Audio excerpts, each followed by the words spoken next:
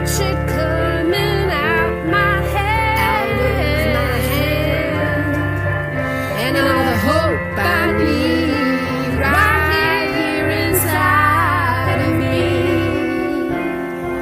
Because there's always hope here with Crystal Clear. You're listening to more Morgellons. We've got a great episode today, and it is going to review the real history of Morgellons as described by Middelveen, Stricker, and Fessler, I believe, is the other author on that paper. We've talked about this paper before. It was a suggested research paper to review by a listener and a fellow podcaster speaking out about Morgellons. Knowledge is power, unless, of course, you're an elected official in the United States. Then power is money. Okay, thanks for listening and stay tuned.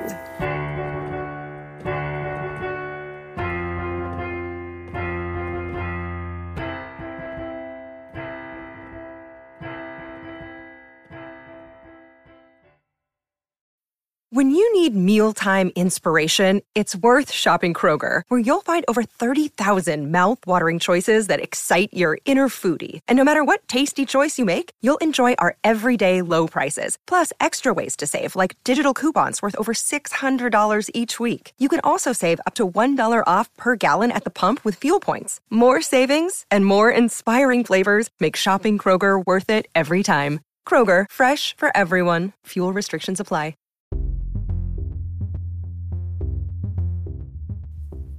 All right, let's get this party started. It's all about the research, y'all.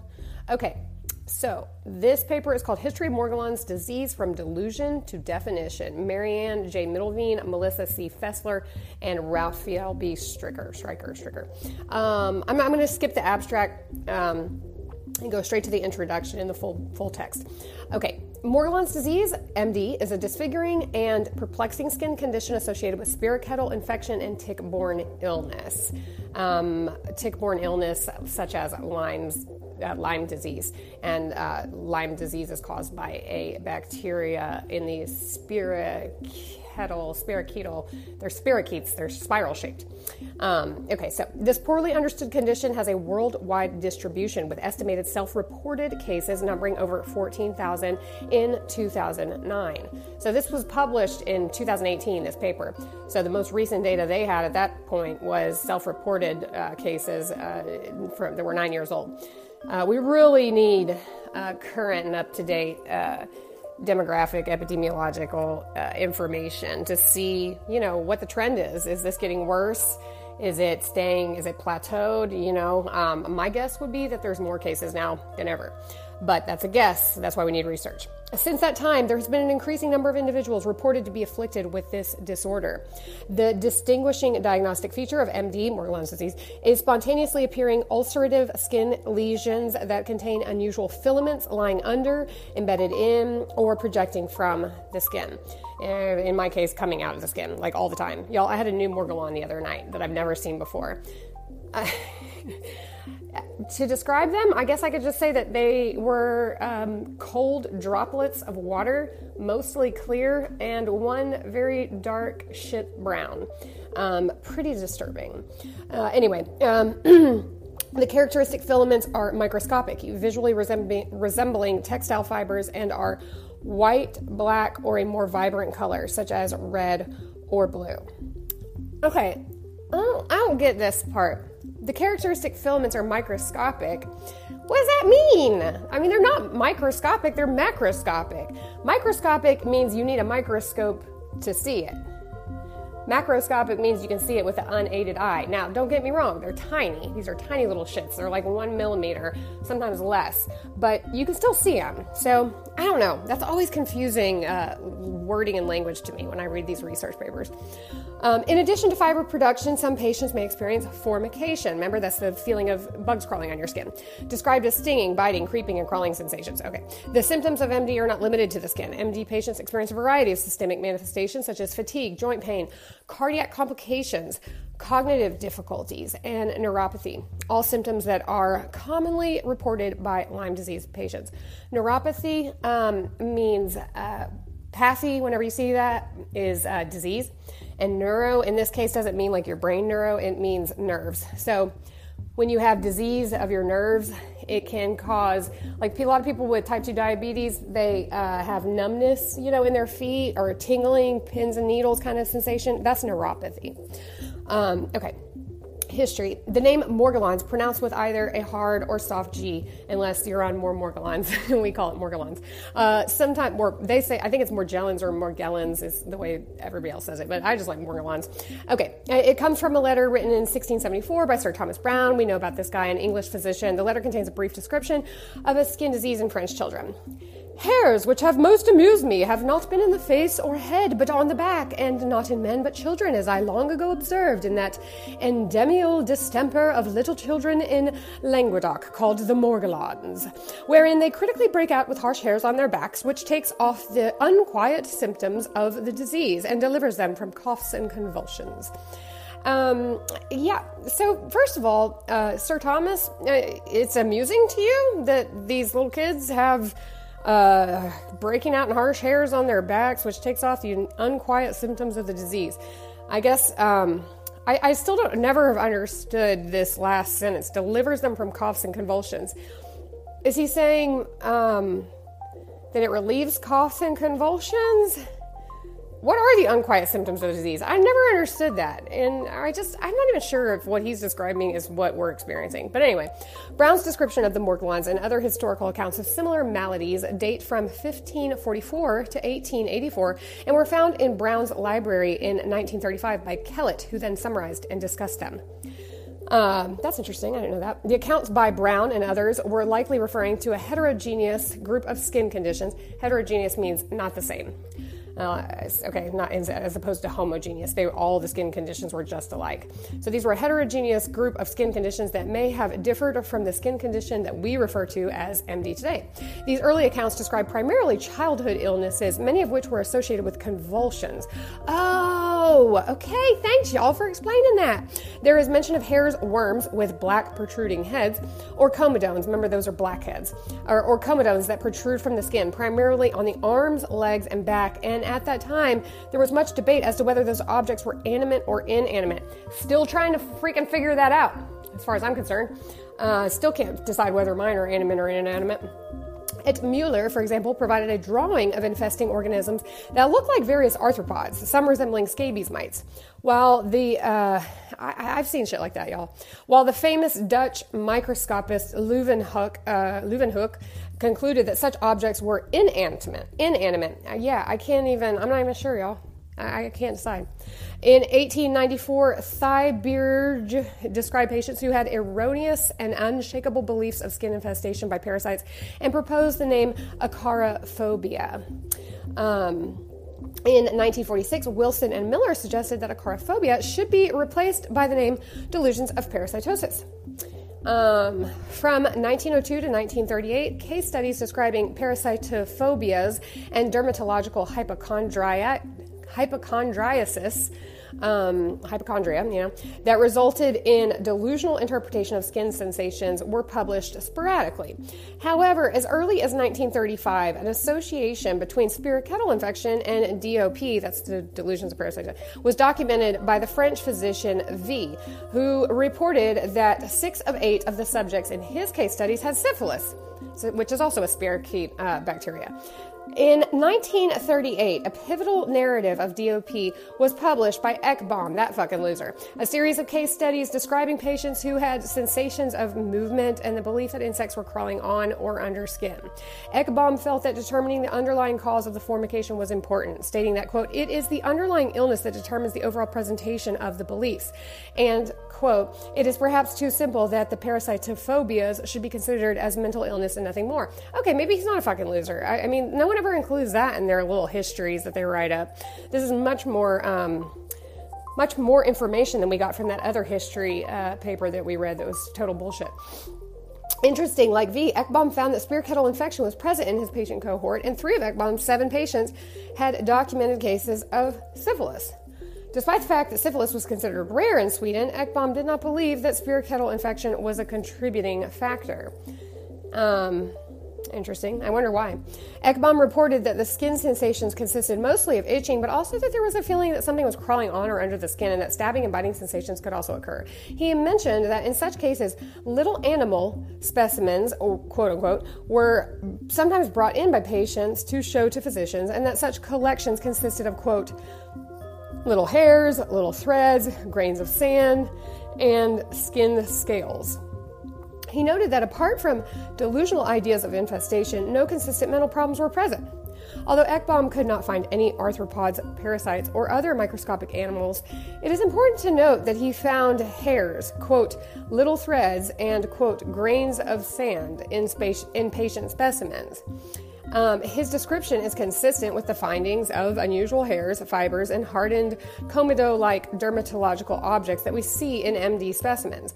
Such objects will be discussed in depth later in this report. Sweet. Okay.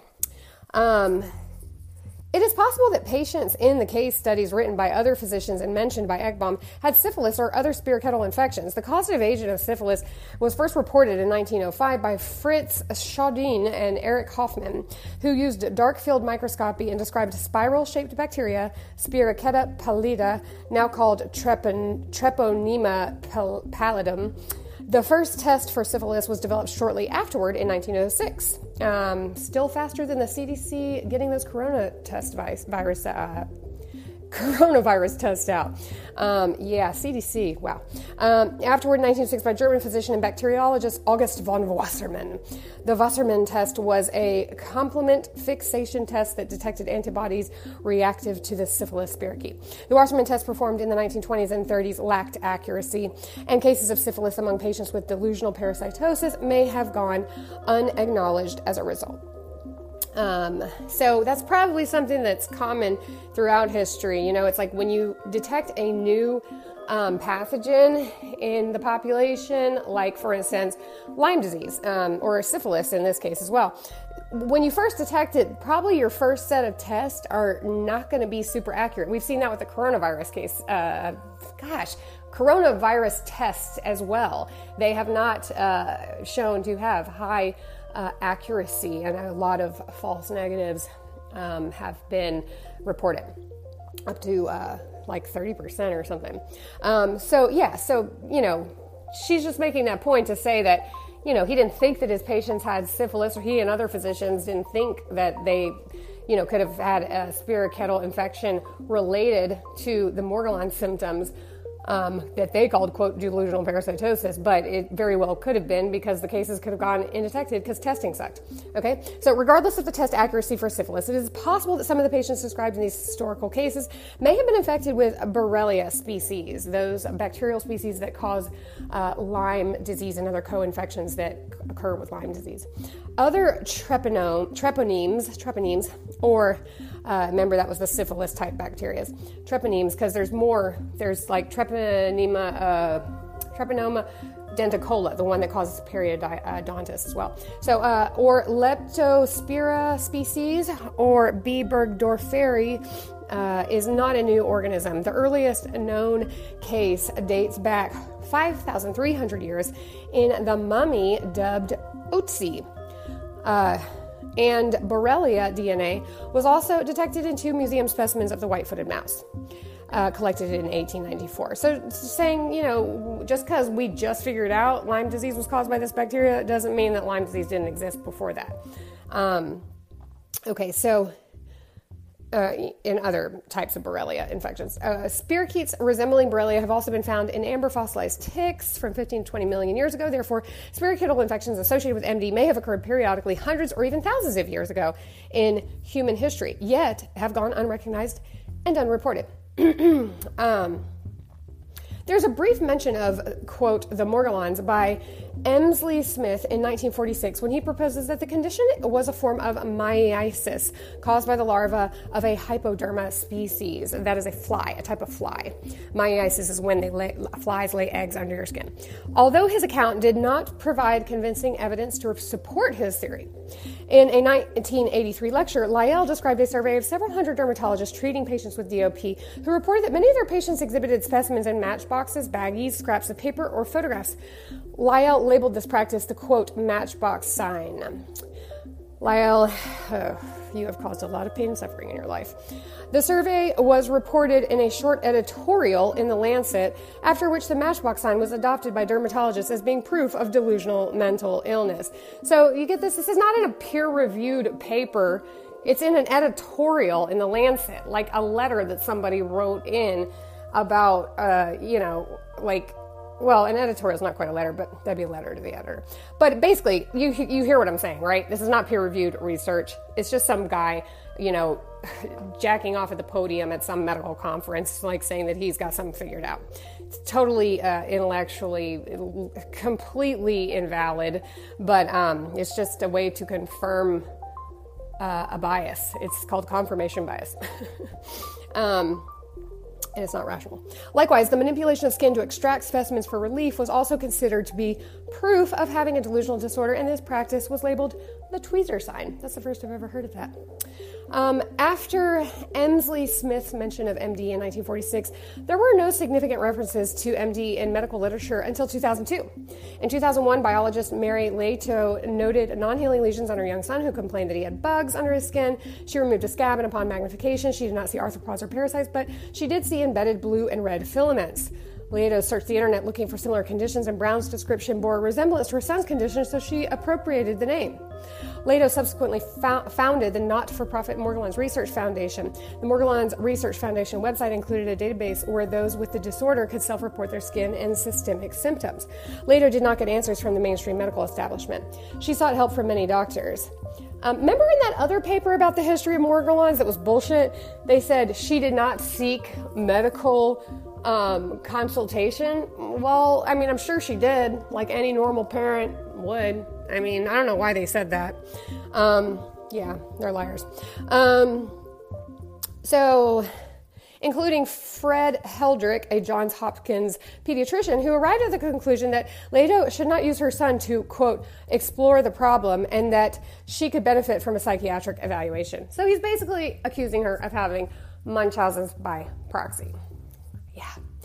Leto gathered a group of patient advocates, medical practitioners, physicians, and nurses into a volunteer board of directors, Go Girl, which included Georgia-based pediatrician Greg Smith, Texas-based nurse practitioner Virginia Savely, patient advocates Charles E. Homan and Cindy Casey Homan, and former National Aeronautics and Space Administration physician and researcher William Harvey. He's a NASA guy.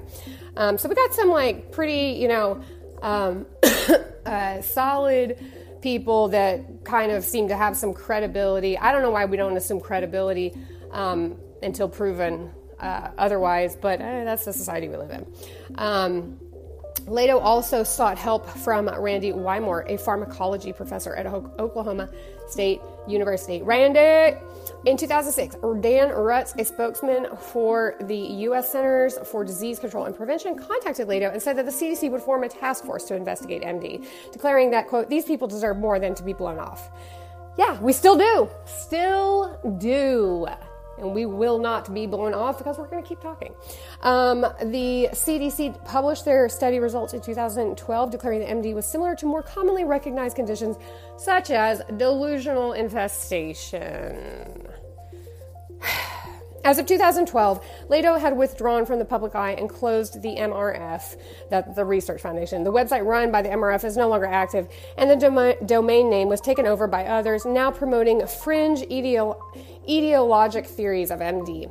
We're definitely going to check out that webpage one day, because I happened upon it somehow recently, and yeah, it is pretty out there. Now, I wouldn't be so fast to discount any theory without really doing a thorough investigation, just because there has been some, investigation of this Morgellons, and easy answers are still not forthcoming. But do I think that, evil government actors or the Illuminati or some shit has put nanobots in my, probably not. No, I don't think so.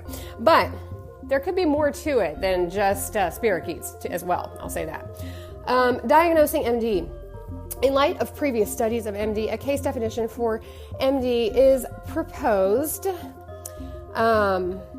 And a somatic LD, Lyme disease-like illness associated with spontaneously appearing, slowly healing, filamentous, ulcerative skin lesions, with the key diagnostic criterion being colored white or black filaments protruding from or embedded in skin.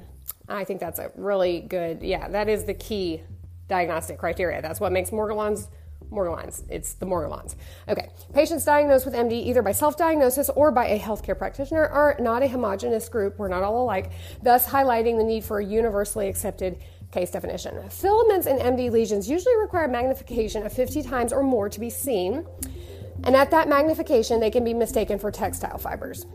Healthcare providers need to be objective when viewing these fibers. A patient must have unusual filaments visible under 50 times magnification or higher, as opposed to the magnification of 10 times normally used in dermatology, and embedded in or extruding from skin to be diagnosed with MD. The filaments are relatively easy to see with proper visualization tools, and detectable fibers should not be automatically dismissed as self-implanted or composed of synthetic substances without an appropriate evaluation. Mental health status is not a diagnostic factor in MD cases as outlined herein. I like it. I don't quite understand why it has to be 50 times magnification. I can absolutely see with my eyes, my normal old person, 39-year-old person eyeballs, and very nearsighted indeed. But yes, when I have my contacts in or my glasses on, I can see these things. So I don't really get this, but I guess they're just trying to be super careful, just to make sure, because we have been so delegitimized and discredited, just saying like, look, these things were not self-implanted. We can see them at 50 times magnification, embedded in, extruding in the skin. They're not self-implanted. These things arose from some other etiologic, pathophysiological cause, not from mental illness. Okay, controversy. Unlike Ekbom, who was concerned about the underlying cause of DP, delusional parasitism, many modern-day practitioners and scientists have ignored the potential underlying causes responsible for formication and beliefs of infestation. It is easier to declare mental illness the exclusive etiologic cause, thus blaming the patient when confronted with perplexing symptoms that the practitioner cannot explain. Hallelujah, amen. However, it is irresponsible to label a patient delusional without an appropriate psychiatric evaluation, and if mental illness is present, a physician should bear in mind that an underlying infectious process can cause a pathological response resulting in mental illness. We know this is true. Syphilis itself causes mental illness in its tertiary or third and final stage of progression. A PubMed search using the keyword Morgellons yielded 58 articles, the earliest dating from 1946. From 2006 to present, medical literature is divided into two polarized points of view. One point of view is that MD is a form of delusional mental illness, and the other is that underlying spear kettle infection causes a filamentous dermopathy that is accompanied by an array of LD-like multi-system symptoms that may or may not include neuropsychiatric symptoms. There are approximately 40 papers in the medical literature proposing that MD is purely a delusional disorder. Boo! And only a quarter of that figure proposing that MD has an infectious etiology. Well, thank you, 3, for writing one of the good papers. Okay, diagnosing delusional disorder. The American Psychiatric Association's Diagnostic and Statistical Manual of Mental Disorders, DSM-5, makes no mention of a diagnosis of DOP. The closest diagnosis is delusional disorder somatic type, which is defined thus: presence of one or more delusions with a duration of 1 month or longer. Criteria for schizophrenia have never been met. Note, hallucinations, if present, are not prominent and are related to the delusional theme, e.g. the sensation of being infected with insects is associated with delusions of infestation. So they're saying that we don't count, if a person is, quote, hallucinating the feelings of formication on the skin and it's associated with this delusion, then that's not schizophrenia. That's a different thing. Okay. Yeah. How can you tell a person that their senses are wrong? You have no way of empirically, rationally, objectively making that statement. you're just fucking slandering the person. I don't even, where do you get off, you know? Okay, anyway, apart from the impact of the delusions or its ramifications, functioning is not markedly impaired and behavior is not obviously bizarre or odd. Well, obviously, I stand as a testament against that because I'm very bizarre and odd, but I'm also highly functioning. Okay, anyway, and I'm not delusional. If manic or major depressive episodes have occurred, these have been brief relative to the duration of the delusional periods. So what they're saying is, if you've had mania, which is like happy on steroids, just talking constantly, not sleeping, not eating, just like, I am going to win the lottery. I just have to sell my house and cash in these college savings accounts for my children, and that kind of mania. Okay, so a major depressive episode, if they've occurred, if a person has had depression or mania, these episodes have been brief relative to the duration of the delusional periods. So we're saying that if you've got this delusion for a month, that you have an infestation, then your manic or depressive episodes, these have been brief relative to the duration. So basically, you've never been manic or depressed. Because if you had been, then they might say, well, you're a manic depressive, or you're a depressive. This is depression with psychotic features. That would be the other diagnosis that they would pull out of their ass. Anyway, okay, the disturbance is not better explained by another mental disorder, such as obsessive compulsive disorder, and is not due to the physiological effects of a substance or medication or another medical condition. So right here in the definition, they're saying, well, it can't be delusional parasitosis if it could be something else. We're not going to look into that about what else it could be, but yeah, that's part of the diagnostic criteria. Somatic type delusional disorders manifest with core beliefs concerning bodily functions or sensations. Core beliefs. Okay. Manschreck stated that the diagnosis of delusional disorder should be a diagnosis of exclusion, and he outlined 3 steps for evaluating patients with delusions. I don't know who Manschreck is. He's just some Shrek man. Okay, the first step is to establish if pathology is present. This step requires clinical judgment to distinguish among a true observation, a firm belief, an overvalued idea, and a delusion. He states that a comment that at first appears delusional can prove to be factual, and some reports that seem believable may later be found to be delusional. So he's just saying, be objective, like check out what's going on, like in a truly objective and thorough manner before you yourself establish a firm belief about something. Make sure you're not delusional. Therefore, he recommended that rather than the truth or falseness of a belief, the extremeness or inappropriateness of a patient's behavior may be the determining factor leading to a diagnosis of delusional disorder. For instance, if a person burned down their house because they believed it was infested, then we might be dealing with a mental illness. Right? Makes sense to me. Okay, so in other words, one must first establish that a belief is delusional and not the result of an underlying somatic illness. The second step involves determining if characteristics associated with delusions such as confusion, agitation, perceptual disturbances, physical symptoms, and mood abnormalities are present. So yeah, most people that have delusions also have those other things: confusion, agitation, perceptual disturbances, physical symptoms, and mood abnormalities. So, somebody like me, I'm not confused. I'm not agitated until I read bullshit on the internet saying I have delusions when I don't. Perceptual disturbances, I see just fine, except for being old and nearsighted, but I do see just fine with corrected vision. And physical symptoms, that's kind of here nor there. I don't have any, though, except for the weird shit coming out of my skin. And mood abnormalities. It's just like, it's really, it's just not reasonable to believe that somebody has a delusion, but they're otherwise pretty much just a normal, healthy person.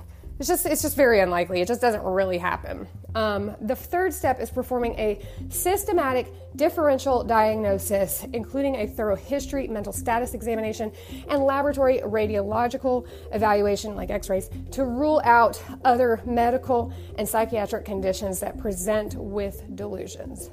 The status examination, like a brain tumor, could easily present as a delusion.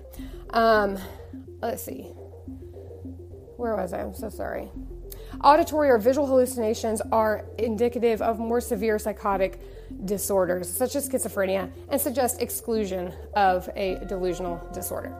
The differential diagnosis should exclude medical conditions that can cause delusions, such as neurodegenerative or other central nervous system disorders, vascular diseases. She means like stroke or something, like mini strokes, ischemic strokes can sometimes present as neurodegenerative symptoms like delusions. Vitamin deficiencies, I know B is one of them that causes it. And let's see, medications, right.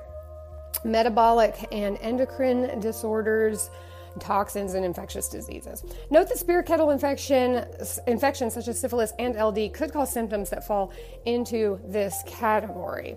I don't really know why they're making this point, because it's like, if you have LD, you're not presenting with a delusion, you're presenting with Lyme disease.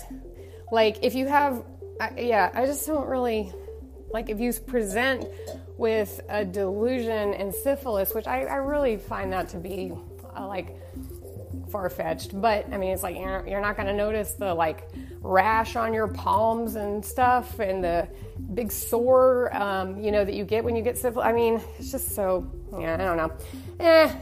Let's not kowtow or bow to the medical mainstream with bullshit of their flavor. I'm just saying, guys, because it's I'm not buying into that construct where I have to establish how credible and important and how much authority I have to be believed. You believe me until you have a reason not to believe me. Period. You know what I mean? I don't have to suck up to you.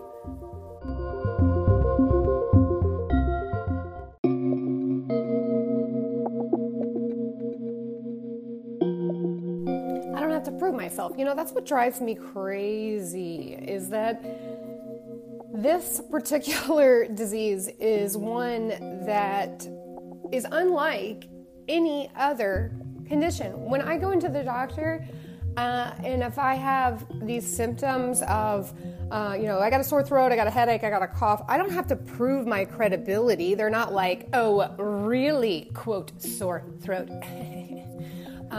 What?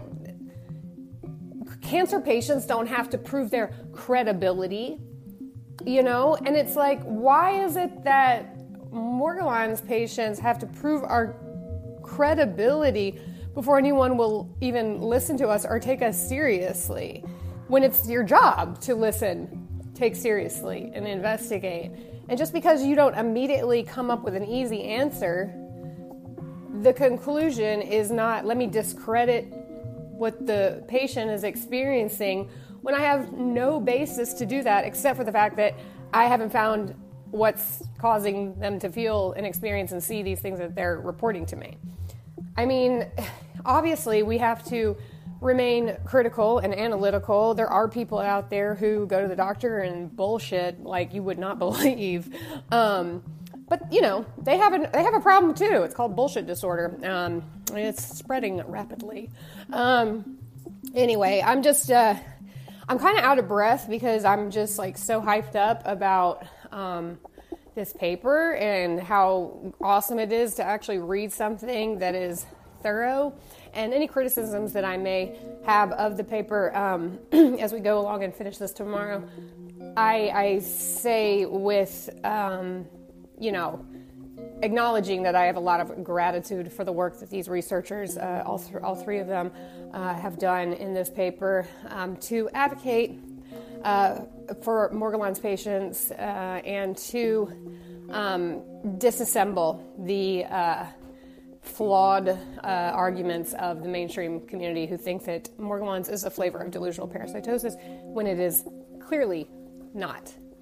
I hope you have a wonderful, wonderful day today, and I am always thinking about and thankful for you guys for listening. Don't know what you're going through or what brought you to more Morgellons, but if you need a friend or someone to discuss an issue that you haven't heard discussed anywhere else, leave a comment.